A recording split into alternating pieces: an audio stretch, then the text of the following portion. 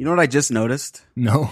That this is episode 301. So we totally missed like a episode 300 extravaganza. Yeah. I'm not one to make a big deal out of milestones or round numbers or birthdays or things like this. Oh, okay. Yeah, I like how you just threw birthdays in there. Or birthdays or people's accomplishments. Birth, death, not a big deal. None of that. I just go on about my day, man. That's hilarious. Are you in San Diego now? Tomorrow I'll be in San Diego for good. Moving back tomorrow. Right now still in the Chicago area. Okay. Yeah. But tomorrow is the big move, the official moving date to our new house. I gotcha. Is everything going pretty smoothly so far, or has it been weird? Everything is going pretty smoothly. I even had a friend go to our house this weekend to open the door to the cable guy. The cable guy set up internet. So we even have Wi-Fi ready in the house right now. That's always nice. Yeah. So you're not sitting around waiting for that. Yeah, not sitting around, and I can get things done like immediately or if needed or the next day without having to wait or tether my iPhone or anything like this. So everything is pretty set up. Is it weird? We're kind of recording at a different time than usual, right? Yes. So even for your standard, it's different time. And now that I'm back in the US, it should be easier for you and me to record a little later in the morning, because I know it was for you it was pretty hard to. When I was in France specifically, it was super early for you, and it was kind of later in the day for me, and so not ideal time for both of us. So everything's going to be back to normal starting next week. Yeah, I feel different because I've already been at the gym. I got a great workout in. I'm drinking my protein shake here, so I feel like I'm ready to go. So we've got a couple updates. If you've been watching my Twitter over the week, I've been having problems with my MacBook. If you listen to last week's episode, you know that Sebastian he was debating this huge life decision about his, whether or not to keep his Apple Watch. And then we've even got an update to our, ongoing topic of, Twitter clients. So, I guess let's just get started with this update section here. What are you thinking about the watch now? Still the same sentiment. I just wanted to rebound on what a few people said to me last week after listening to the podcast. I had a few people, echo the same sentiment as I was saying, explaining on the show.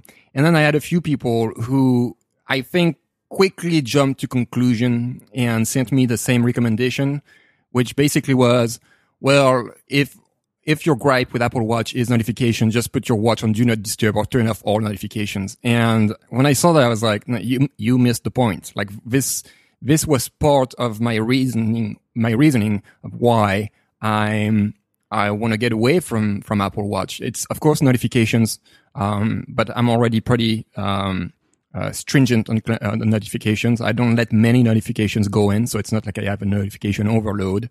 I could be more strict, definitely, but it's also the fact of being always connected. Even if I turned off notifications, this watch would still be connected. I would still have the temptation of looking at the weather or what temperature, what are the percentage of rain, chance of rain today, or what's on my calendar, like a bunch of things that I didn't do really before having an Apple Watch, but now it's readily available. So I find myself like using it more, but for no real purpose. It's kind of meaningless. I do it because it's here, not necessarily because I want to know if it's going to rain. If there's a 40% chance it's going to rain today, or 20% chance it's going to rain. Like this information doesn't really affect my life. So a lot of things I do with Apple Watch is unnecessary, and that's because it's readily available right here. So that's reason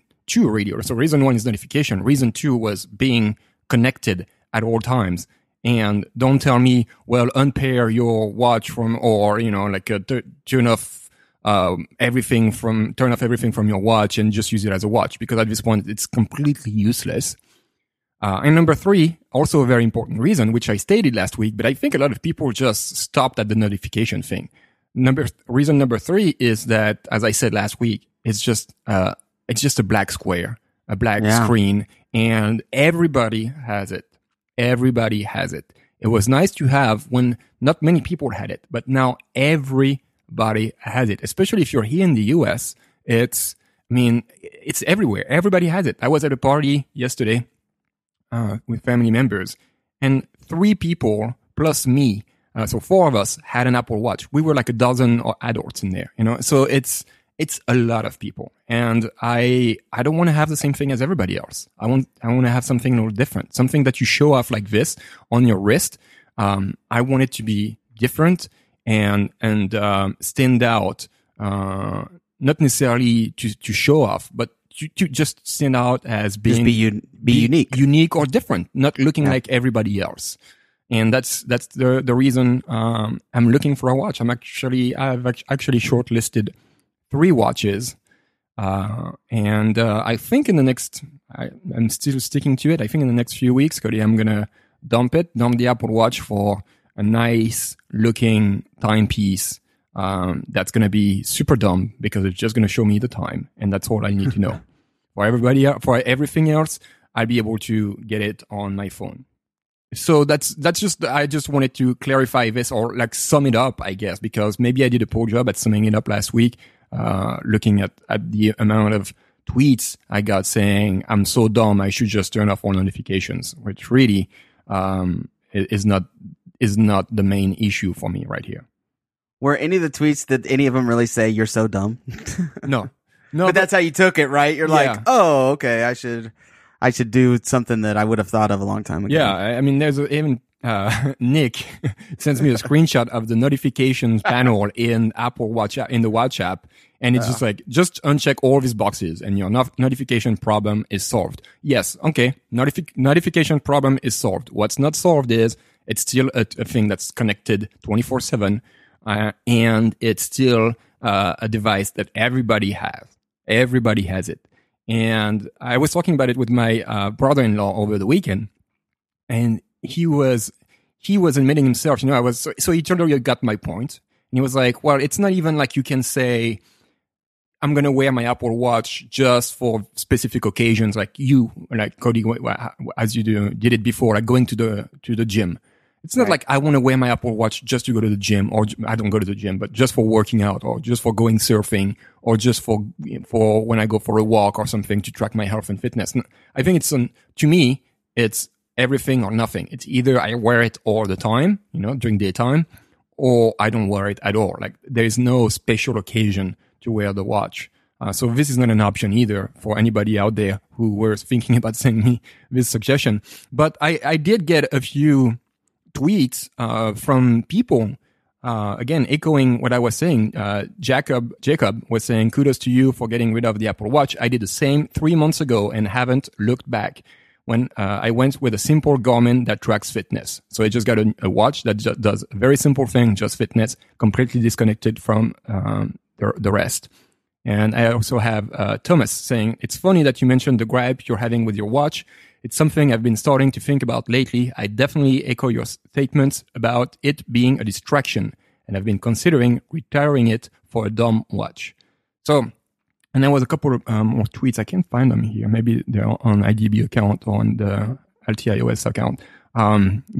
So clearly I wasn't the only one thinking about this. And I'm not trying to convince anybody. It's not like I'm advocating for dropping the Apple Watch. Not at all. Not at all.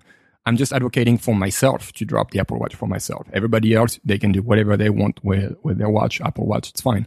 Not trying to change anybody's mind about the watch. Still a great device. Right. If you're one of the ones that did send Sebastian a screenshot, don't feel bad. No, but we do appreciate all kinds of input. This is just an interesting, it's an interesting topic for me because it doesn't bother me as much that other people have them. Like everybody has an iPhone. It just feels like another device to me. And I guess because I use it so specifically for fitness tracking, I think I see it as that kind of tool versus, an actual wearable or, a timepiece or anything like that. We all know I 100% agree with you on the design though. It's just a square black box. I've likened it so many times to a like an ankle bracelet, like a tracker when you go on probation or something. You know, you get in trouble with the law. They say you can't leave your house. So they give you this like anklet monitor, and this is kind of what it looks like, right? Because it's got this big square box that's got the battery and maybe even the GPS unit. I don't know how they work, but, yeah, it definitely looks like this, and it looks like something electronic on your wrist, not meant to be there unless the screen's lit up kind of deal. Yeah. And you compare this to iPhone, saying everybody has an iPhone. Yes, everybody has an iPhone, but you know what? Not everybody wears their iPhone like around their neck or around their wrist, right? It's not like on display. Your iPhone is not on display on your body. And that's really also, that goes back to the design, like having the same thing. It feels so uniform with every conformist, like you conform to this and everybody else the same. And even if you have the stainless steel model and you have a nice band, like I have right now, I have the Link bracelet, which is just a gorgeous band, right? But it still looks the same as everybody else's watch. And that's my gripe. And I apologize also, you mentioned like people sending screenshots to me. I don't mean to call you out or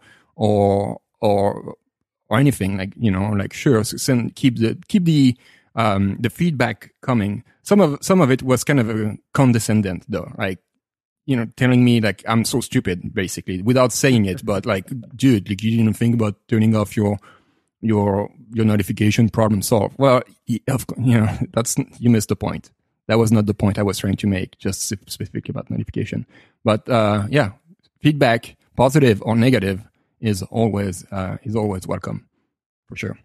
Yeah, it's funny. I really I don't see that point, but I do see the point of if I walk in a room and there's not many people in the room and myself and somebody else are wearing the exact same shirt, like a t-shirt with the exact same design, you get a little, it's not embarrassed. You're just like, oh, well, that's awkward. You know, like, I don't know how to explain that exact feeling, but I know it's a thing, right? I know that it's a thing if you walk in, guy or girl, walk into a room and maybe somebody's wearing the same dress or the same shirt. I think it's, you know, it's kind of awkward. It's like, oh, we got the exact same thing on, chose to wear it. I don't know how to explain that phenomenon, but I think it's relative to what you're talking about with this watch, in that you just, you know, you don't want to look like everybody else. You want to kind of be unique. Yeah. Have you, so I can understand it from that angle. Have you, what type of watches, you don't have to say the brands or anything, but are you looking at like, what are these called? Analog, or what's the one with the 3 little small faces within the big face? Or are you just looking for simple,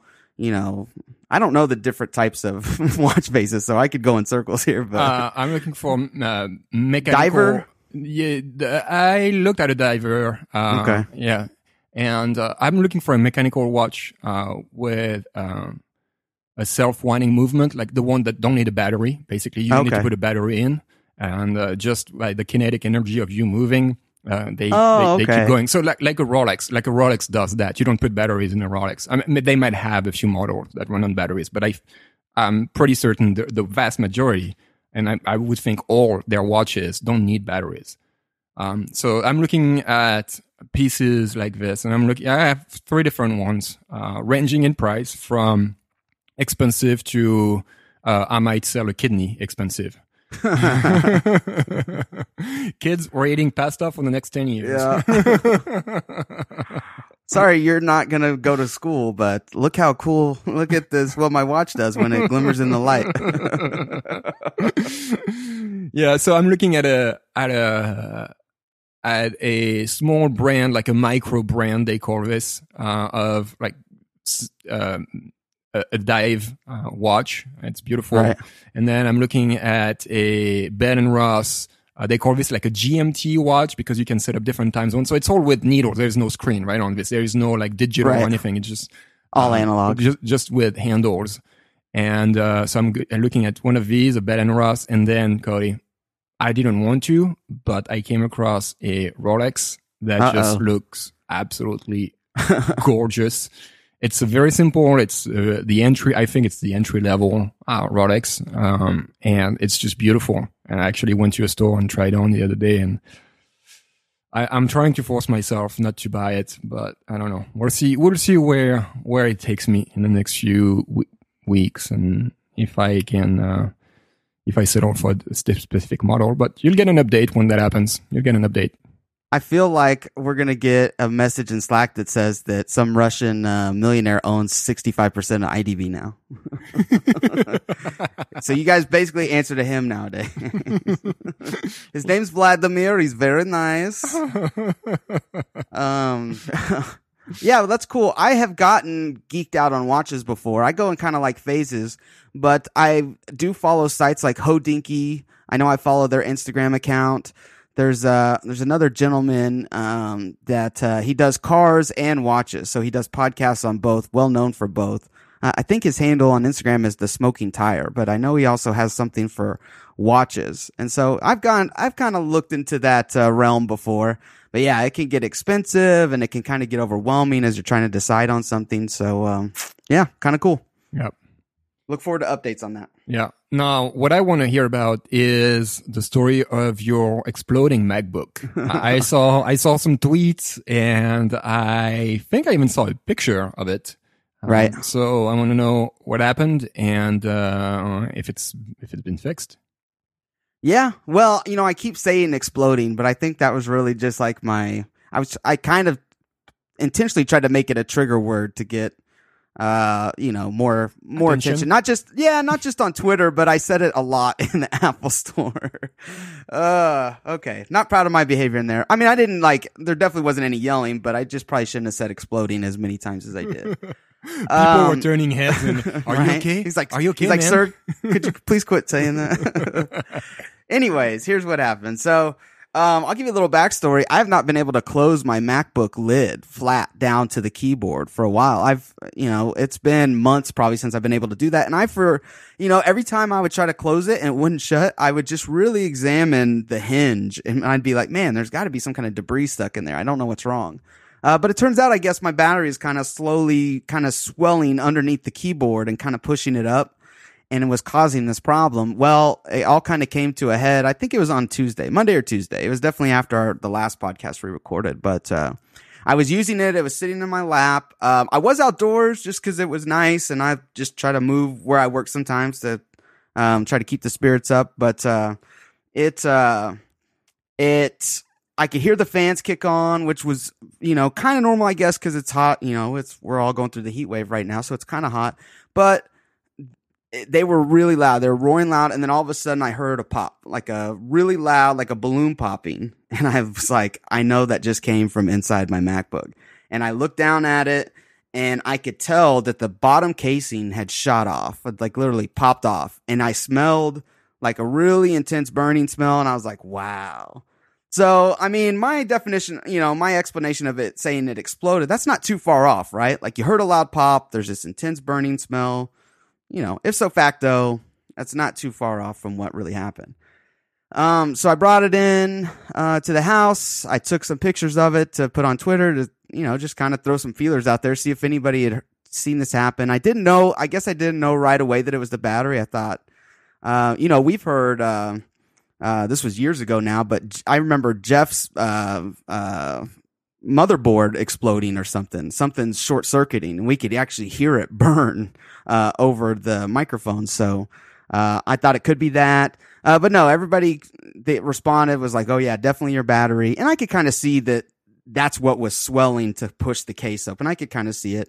But I was really worried. I was worried this thing could catch fire still, because the computer was still working itself. So I shut it down. I hopped on Apple's website because somebody had mentioned that, hey, you're probably covered under the battery replacement program. And I knew that this was a thing and for 15-inch MacBook Pros, but I guess I don't remember my model being anywhere in the range of the models that they had talked about that would be eligible for this battery replacement program.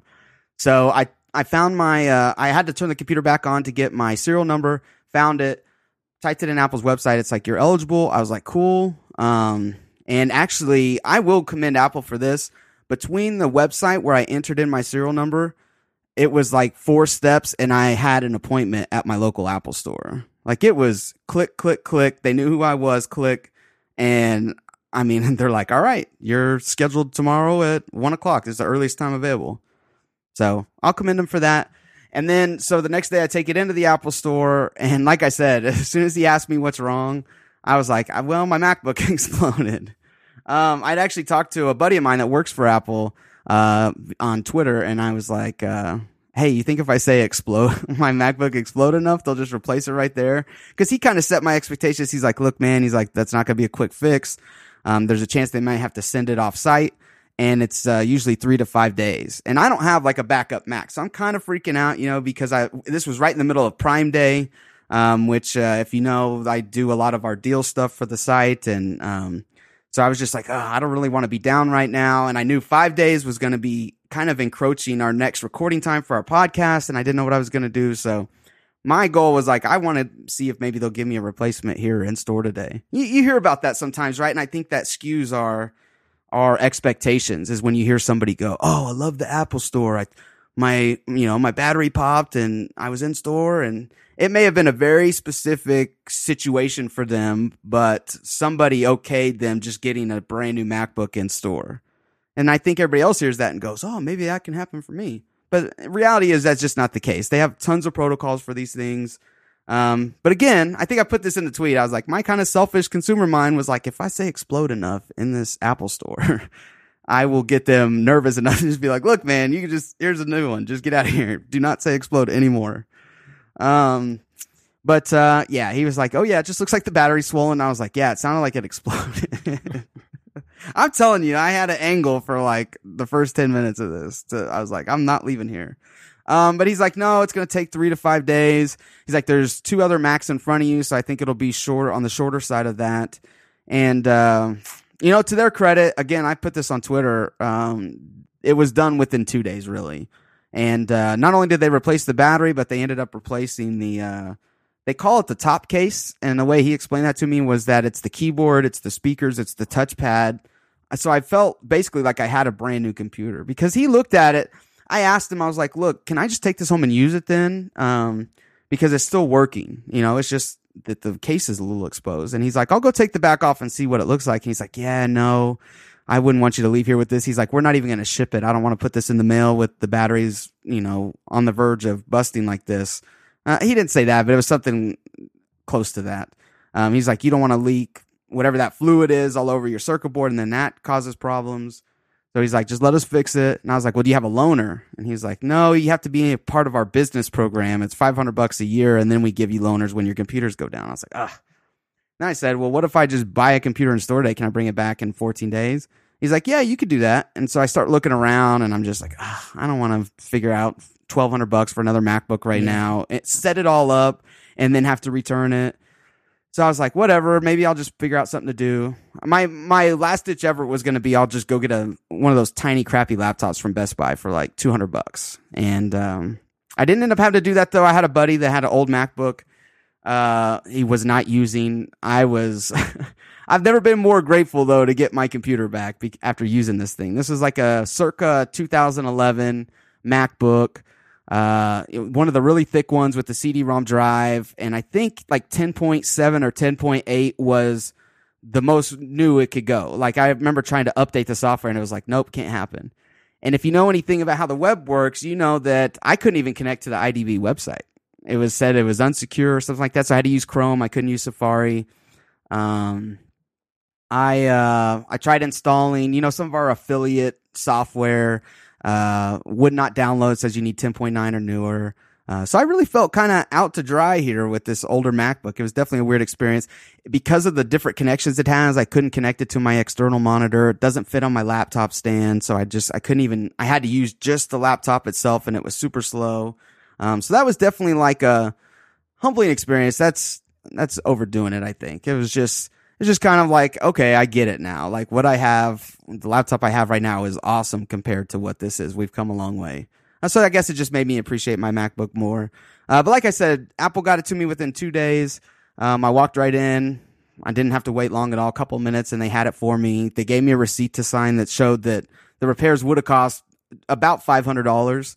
But because it was part of this program, it was all free of cost. So I like I said, for a moment, for like a brief second, I was like, I'm going to get a new computer out of this. But, once I got past that and once I just kind of settled into reality, I was very happy with how Apple handled this. Very quick, very professional. And so far, I mean, so good. They said there's a 90-day warranty on all the parts that they replaced. But I'm happy with it right now. Is there any noticeable visual difference from the outside? Can you tell like something happened to your computer? Yeah, I think the keyboard looks. I think the top case, like they were saying, looks newer. Now you have to understand. I use my laptop most of the time. 95% of the time, it's on a laptop stand connected to an external monitor, so it doesn't get used that much, anyways. But I do remember there being some.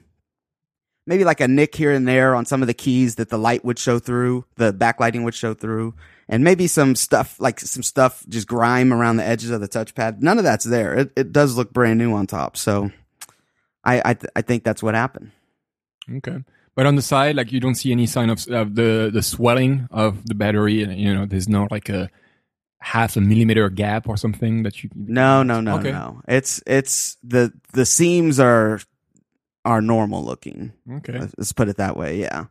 Yeah, it looks good. And they gave it to me in like this little, they're like, we can take it out of the case. And I was like, well, do you need me to like test it here to make sure everything's working? They're like, nope, we're good.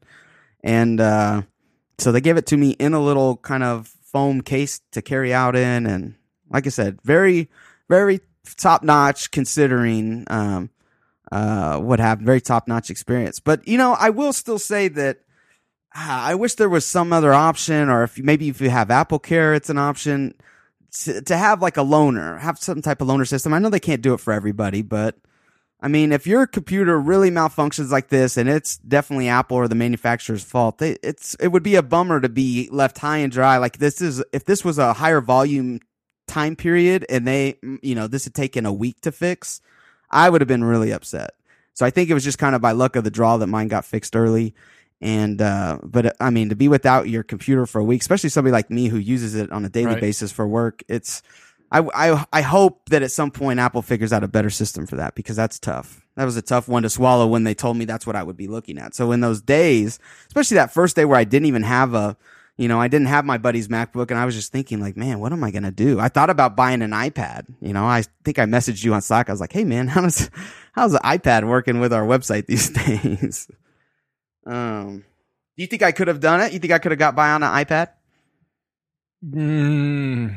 Technically, yes, you could have, but realistically, Cody, knowing you a little bit, I think it would have been so much more trouble, than, especially because you deal a lot with the copy pasting and links and stuff like this and generate links. It would have been just a mind F. It would have been so much trouble. And sure enough, you could have created some shortcuts and stuff, but this would have been trouble as well. Create the shortcuts. Having trouble, like troubleshoot the shortcuts. Why isn't this working? It would have been too much trouble. I think the best option would have been to either buy like a cheap netbook at Best Buy or something, or get a temporary MacBook Air or something at entry-level MacBook Air at $1,000 and return it when you were done. But that kind of that sucks, to have to go through the setup process and everything and then return it, and then Apple has to restock it. Just even the fact that you're just buying it knowing you're going to return it, it's just like it doesn't feel right just to do that.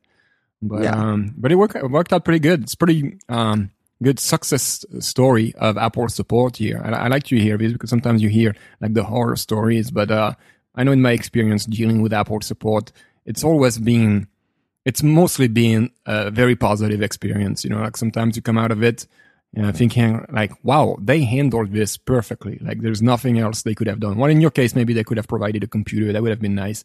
I'm sure like if you had insisted a little bit, hey, can you ask your manager or something? It's really important. Yeah. I'm sure like if you had insisted a little bit, or maybe if you had asked a different guy, because, like we say that from time to time, like the treatment you get at the Apple store depends also on the person you're talking to.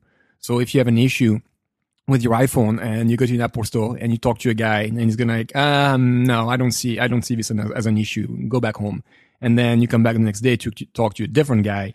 And that guy is going to be more understanding of your problem and try to solve it. I know it's happened to me in the past with issues I had with iPhones, where I had to return multiple times to have an employee actually hear me out and understand that there was an actual issue with the phone and it had to be fixed. So your mileage may vary always at the Apple Store, but I'm glad you had a good experience. Yeah, I'm a pretty non-confrontational, passive person, probably is the good term for it. So I'm not the type to, I don't think I've ever like raised my voice in a store or anything like that.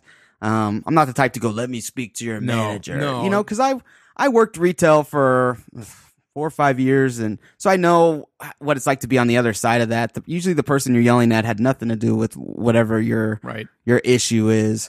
But yeah, it did work out great. And I have almost new MacBook now, and I've been wanting to upgrade to one of the newer ones. I know the 13-inch they just released is by far the best upgrade they've had to that line in a while. I know it's a lot faster. They all come with touch bars now, so it's not even an option to get a non-touch bar.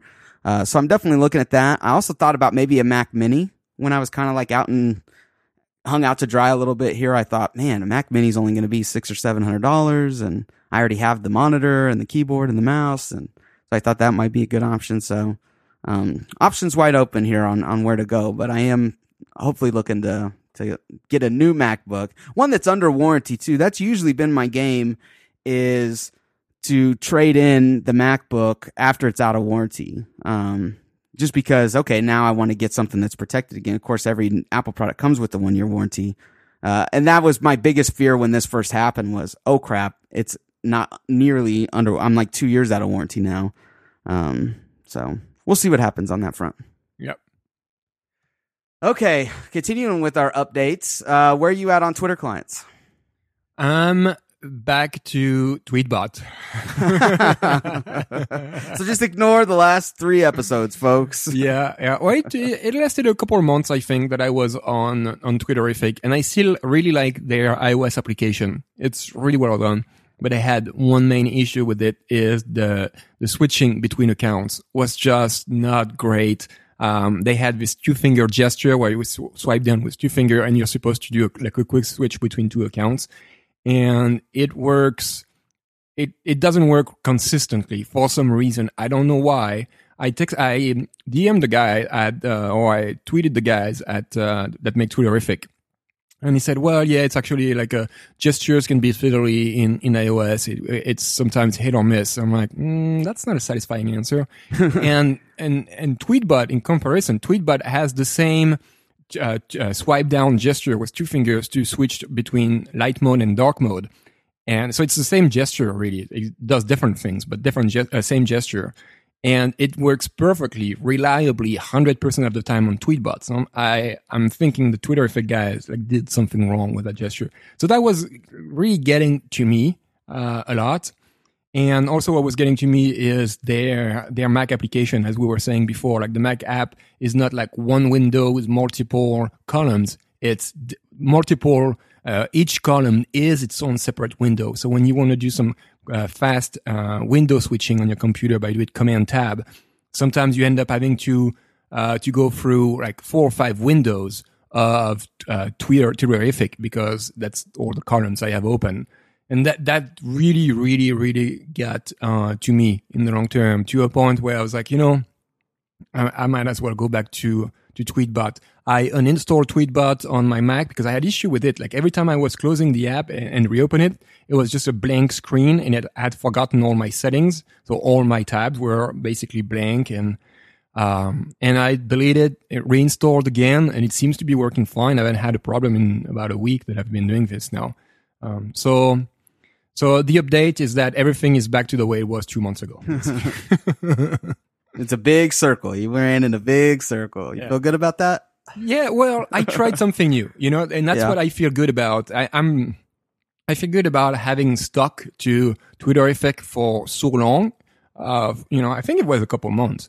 So it's not just like a couple of days, where in the past I would give up on Twitter clients within a matter of sometimes of hours, just trying them. I was like, that's just not going to work. Here, I really stuck to it. And so I got a really, really good feel, I think, for the Twitterific app on my iPhone, on my iPad. and also on my Mac. So I'm pretty happy about that. I feel like I made the most informed decision I could make for the situation. Yeah, sure. And the stuff you point out, especially the switching accounts thing, that's a pretty important feature, actually. I don't think I do it nearly on the scale as you do, but just switching between like the IDB Deals account and my account and my 2 Dallas Cowboys burner accounts, it could get tricky. So if that's a tough feature that doesn't always work properly, I can see why that would be an issue. Yeah. Okay. A little bit of news mixed in with some more Twitter talk here. Apple may start funding original podcasts. There was a story out last week that Apple is looking to expand.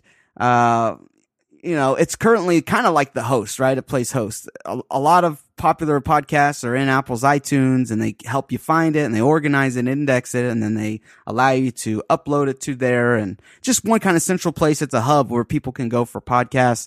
But they want to jump into the content business, kind of like they're doing with the TV stuff right now, according to this report. And they would shell out, it says, investigating the prospect of jumping into original podcast content.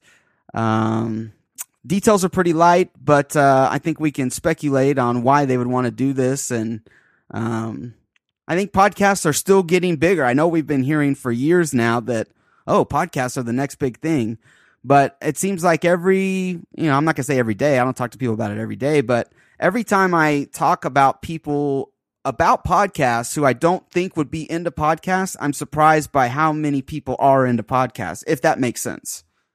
Yeah, it seems to be a growing audience for podcasts, definitely. Right. Still on the uptick. And so I can see why Apple would want to get into it. I don't know. Again, details are super light. We don't know how or if they would want to monetize this. I can see why people would be kind of taken aback by this. Maybe not in a positive way. Just like, okay, well, Apple's going to obviously try to wrap this into some kind of subscription service, or maybe charge per season of podcast. Like there's a lot of ways this could go badly. But since we just don't know much yet, I'm not going to give that negative reaction. I'm just going to take it for what we know, and that's it. Apple kind of helped found the whole platform, right? Years ago with the iPod and being able to listen to audio. It's kind of where podcasts were kind of born, and it took them a long time to get on the train, right? They just didn't understand what to do with it for a long time. And then you started seeing the podcast show up in iTunes, and they had a really pretty storefront with some great search and indexing features. So I think they're just trying to take that next step into something that they kind of helped create from the beginning. What's your take on this? I'm just curious what strategy they're going to be employing here. Are they going to be just funding podcasts? So, for example, offer a certain amount of money to produce a podcast, basically to pay for a podcast, or maybe to buy out like a podcast that you may know. I don't know. Conan O'Brien's podcast, whatever, and pay him and make him exclusive to iTunes. So you can't get it on Spotify, for example, which I think is Google the main, Play. or Google Play, which is, I believe Spotify is the main competitor to Apple in the podcast scene. Like Apple clearly has the upper hand on this one. So do they want to make it exclusive? Or do they want to make it exclusive plus charge a fee to users to listen to exclusive podcasts from Apple Podcast Plus? That's where I'd like to know more information about this. I honestly, Cody, there's been a lot of thing happening in the podcast business world in the past year with Spotify buying. What is it? Gimlet, I think it was called, that produces a different podcast. Spotify buying, this application, I can't remember the name, that lets you basically, record and host a podcast.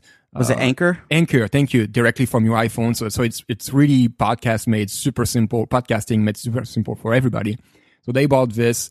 There is, I think there's a new company called Luminary that charges a monthly fee for access to exclusive content from people that are fairly famous. I mean, that are extremely famous, actually. There's this is still a new business model for podcasting, and I don't think we have enough feedback to see if it's successful or not. But I really can't imagine people paying to listen to exclusive content for podcasts. I feel like if you're going to tell people, well, we're going to charge $10 a month for Apple Podcasts Plus, and you're going to be able to listen to these exclusive shows only on here. It's like, sure, that's really nice. I like Conan O'Brien, but I can listen to a million other podcasts, not from Conan O'Brien, but from other people. I can listen to podcasts all day long without having the need for it. It kind of reminds me of kind of YouTube in a way, like YouTube made video free for everybody. You can watch YouTube videos for free all day long. Now, do you, if YouTube said, well, actually, they already said it, like they can charge you a monthly fee and you get access to exclusive stuff. Does that actually work? I don't know. Would that work specifically for podcasts? I'm very, very. I really don't believe in it. I don't believe you can charge people. I do believe for Apple, especially considering their position in this and having complete control of the iTunes platform for podcasts, is to fund podcasts, to basically give money to podcasts and make them exclusive to Apple, meaning that this podcast is available for free on Apple devices, but you can't get it. You can't get it on Spotify. Like if you want to listen to it, it's going to be free for you, but you must listen to it from an iPhone, from an iPad, from a Mac, from your Apple TV if you listen to it from Apple TV, from your HomePod, but not charging anyone for it, because again, I don't think anyone would really pay for podcasts or any. Some people might, and some people do actually pay for that, but I don't think there's a substantial amount of people that would pay and leading to make a difference on the bottom line for Apple. Like Apple needs more than 1 million people to pay $10 or $5 a month for podcasts to make a difference for Apple. Like if you have 1 million customers paying $5 a month, it's $5 million a month. For Apple, it's nothing. So they would need like 100 million people, and they don't even have that for Apple Music. So I can't imagine it being the way they want to take. They want to go for Apple Podcast Plus, if that's ever the case. What's your take on it? I mostly agree with you. I think with so much free content out there available, there's just no. I think it's tough. You have to already have a really big built-in audience to make the move to pay for, like a premium podcast service. And there is some. I know you named Luminary. I know Mark Maron, who does the WTF podcast. I know he. I think it's free for the most part, but he offers a premium subscription service that gives you commercial-free archives and some bonus episodes that you don't get if you're just listening for free. There's somebody else, Sam Smith, Sam Shepard. There's somebody else that is big into like the meditation area that his is completely behind a paywall. So you have to pay like $9 or $10 a month, I think, to get access to his 3 to 4 episodes a month. And so again, he's been doing it for a while. So I know that if you have that audience, you can make it work. But just for the average consumer looking to start a new podcast or somebody looking to, okay, I want to get into podcasts. Let's find one. I don't know how you attract them over to your pay for service when there's millions of free episodes. But what makes the whole space, right, the whole platform interesting is just the versatility. I mean, there's podcasts like ours where we talk about tech news and maybe sometime delve into fitness or just like our own personal things. But there's also crime documentary podcasts, right? Crime thrillers. If you've ever listened to Serial, that's a very interesting podcast. There's also comedy podcasts and ones strictly devoted to fitness or financials there's just so many variations. I know there's fiction podcasts, right? So the whole time in their podcast, they're telling stories that are not real, right? They're just made up fiction stories. So there's a huge gamut here, a huge spectrum of what's possible. And so I think it's it makes sense to me that Apple would want to get into this. But like you, we're just kind of waiting for the details on specifically what their strategy is going to be. Are they going to try to get exclusives? Are they going to charge for these? I hope it's the former and not the latter. I guess that we can segue into a question we got on Twitter from Geek Corner, who was asking, "Hey, if would you consider doing an Apple original podcast?" I assume that if Apple is coming to us and offering us a boatload of money to right to do an exclusive podcast for them, or like to fund the podcast, would we do it? That's a good question. Yeah, I mean, yeah, probably we would definitely do. I can't think, like if I was super wealthy or we were super famous, and then I could stand on holy ground of I'm not gonna have somebody telling me if I can or can't cuss or telling me what I can and can't talk about. If I want to talk about this, I'm gonna talk about it, and I'm not gonna have a producer in my ear going, "Nope, change the topic." If I could be that holier than thou person, I would. But, if they're just any kind of money, I'd be like, yeah, I'd probably do it. Because you got to think, even if the money's not huge, if you're original content from them, you're probably going to get priority in terms of marketing, in terms of placement in the iTunes and in the podcast stores. So yeah, I can't think of a good reason not to do it at this point, kind of in our podcasting careers. Yeah, it would again depend on the model they would employ. But first, I guess we should acknowledge that Apple would never ask us to. Yeah. It's not like we think. Yeah, we're not thinking. We're not at the top of that phone call list. No. They're not like, oh, we got to get them. No, they have absolutely no reason besides the fact that we talk about Apple here to even ask us. It's just definitely not going to happen. But yeah, again, depending on the model they might employ, that would be interesting. Like if it's just like, give us money to be exclusive to the Apple platform, I'd be all fine about it. If it's just to say, well, your show is going to be behind a paywall and people are going to have to pay to listen to it, I would be more wary about it because, like as you were explaining, that would cut down dramatically on the size of the audience and new listeners in particular, and new listeners for sure. And that's something I wouldn't be willing to put on the table for sure. Yeah, unless they bought you a Rolex, and then you're. Well, they would need more than a Rolex. So yeah, that was an interesting question, and again, for one, just that would probably never happen, and two, we don't really have any reason to turn down money like that. I think you can guess what our answer would be. But okay, while we're at it, we got a couple more questions from Twitter that we can answer on here. We don't. I guess don't do a good job of making formal announcements for this, but if you ever have questions, you can reach us at our individual Twitter handles. You can reach us at the IDB account, and of course you can reach us at the LTIOS account. If you just have questions, and we can either answer them on Twitter, which we do most of the time, or if we think it's good enough, maybe we'll favorite it or tag it in some way, and then we'll try to answer it on the show here. But we did collect a couple from this past week.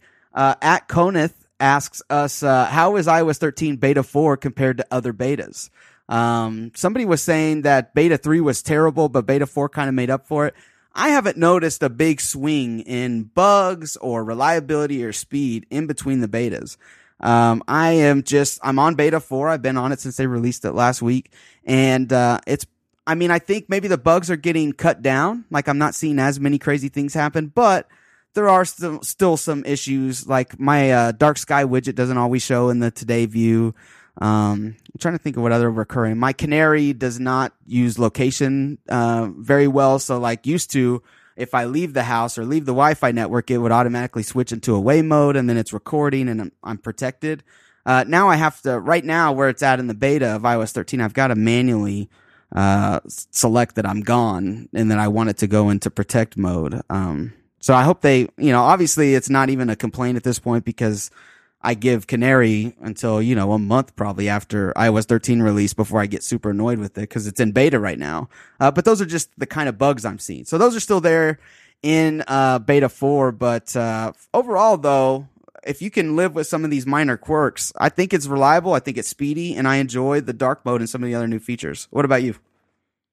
Yeah, I haven't seen many differences or any noticeable difference between beta 3 and beta 4. I know that I've had an issue with the share sheet, when you in Safari or any other app, but typically in Safari and you want to share a link, for example, or you press the share icon. I've had this bug where it takes about 5 seconds between the time I press and the time I actually see the share sheet and select an app to share the content to. It's been slightly improved. Like most of the time, it still takes about 5 seconds, but sometimes it shows up instantly. So it's like Apple is on the right track to fixing this bug, which not everybody encounters. I've seen a few people on Twitter mentioning having the same problem. So I know it's not just me. It's not completely fixed, but it's on the right track. Other than that, honestly, I haven't noticed any difference. Okay. Yeah. And I mean, I'd have no problem at this point, unless you rely heavily on a certain app that has not been updated for iOS 13. I have no problem giving somebody the thumbs up to try it out on their daily driver. It's just not that problematic, right? I guess unless you were maybe going on a road trip or something and you desperately needed like GPS and stuff to work, that can be kind of finicky in betas. But for me, not too big a deal. And then we got one more question here. It comes from It's Nathan Lamb.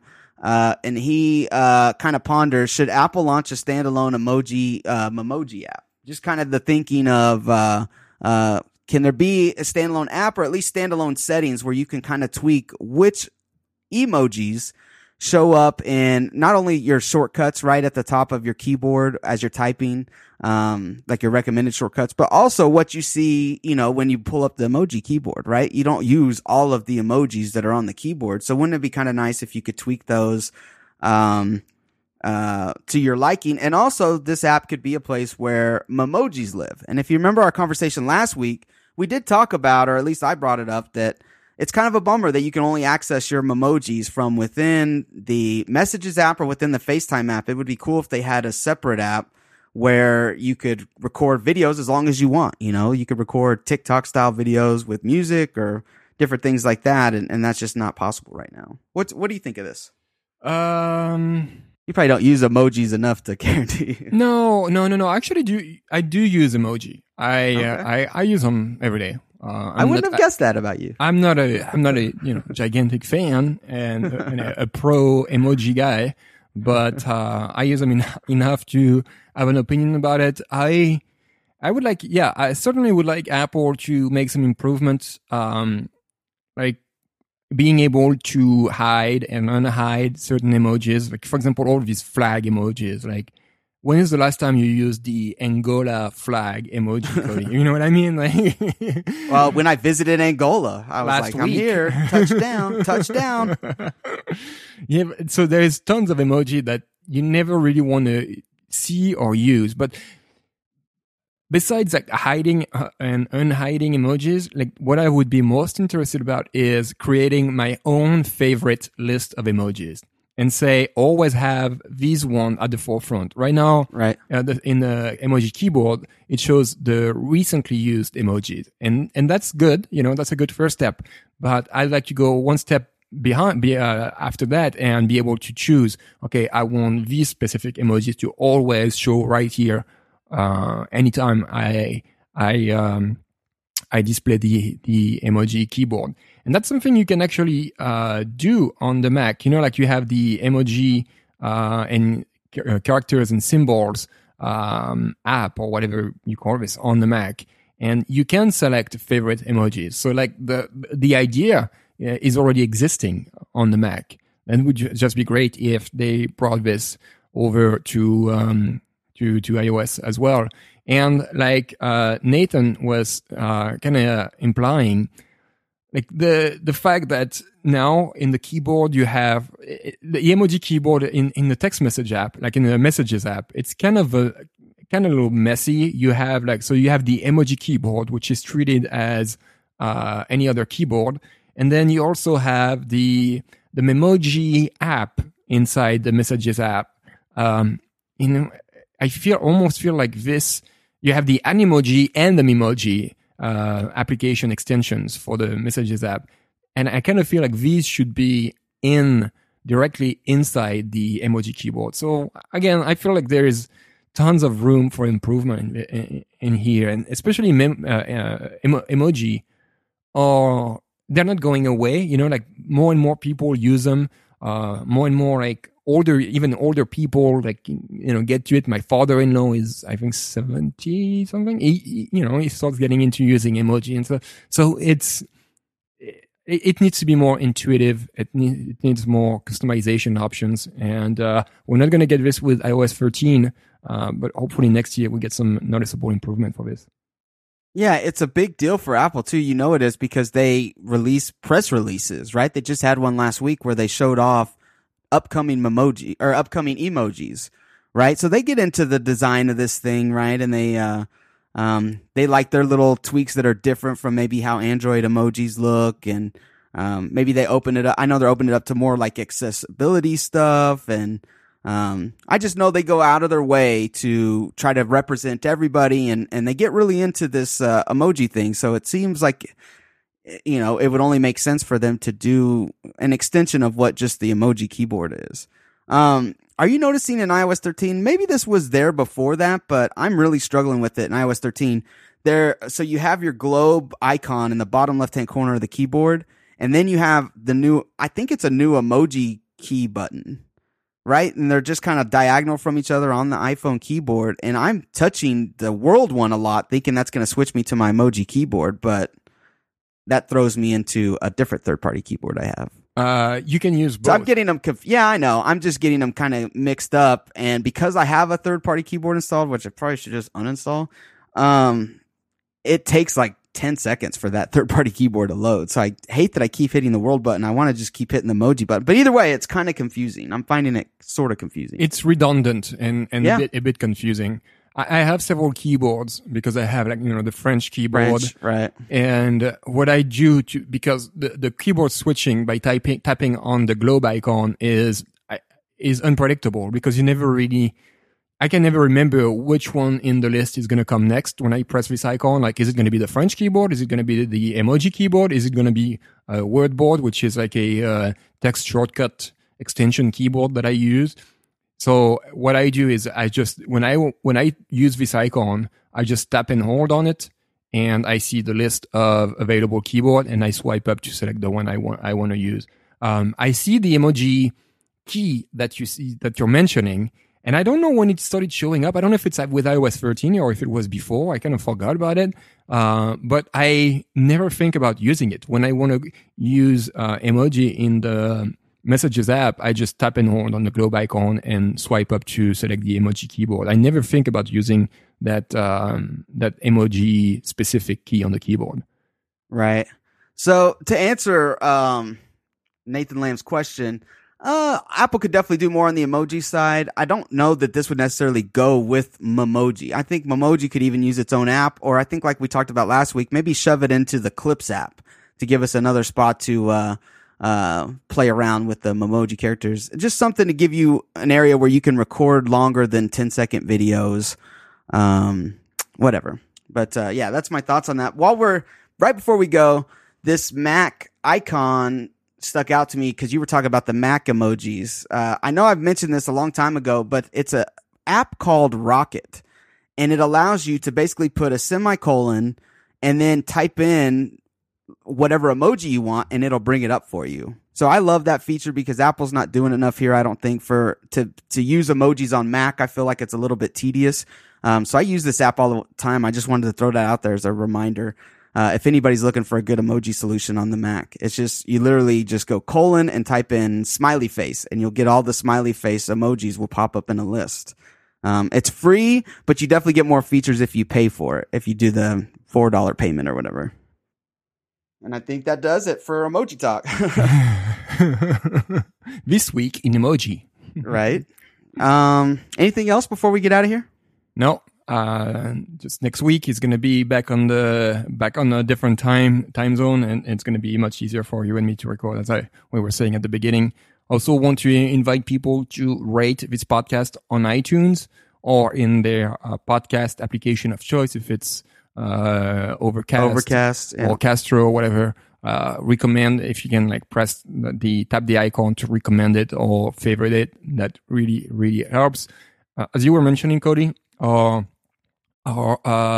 Twitter handles, username are in the show notes. So if you have any question or feedback or comment or anything, feel free to hit us up. It's going to be in the show notes. And I think that wraps it up.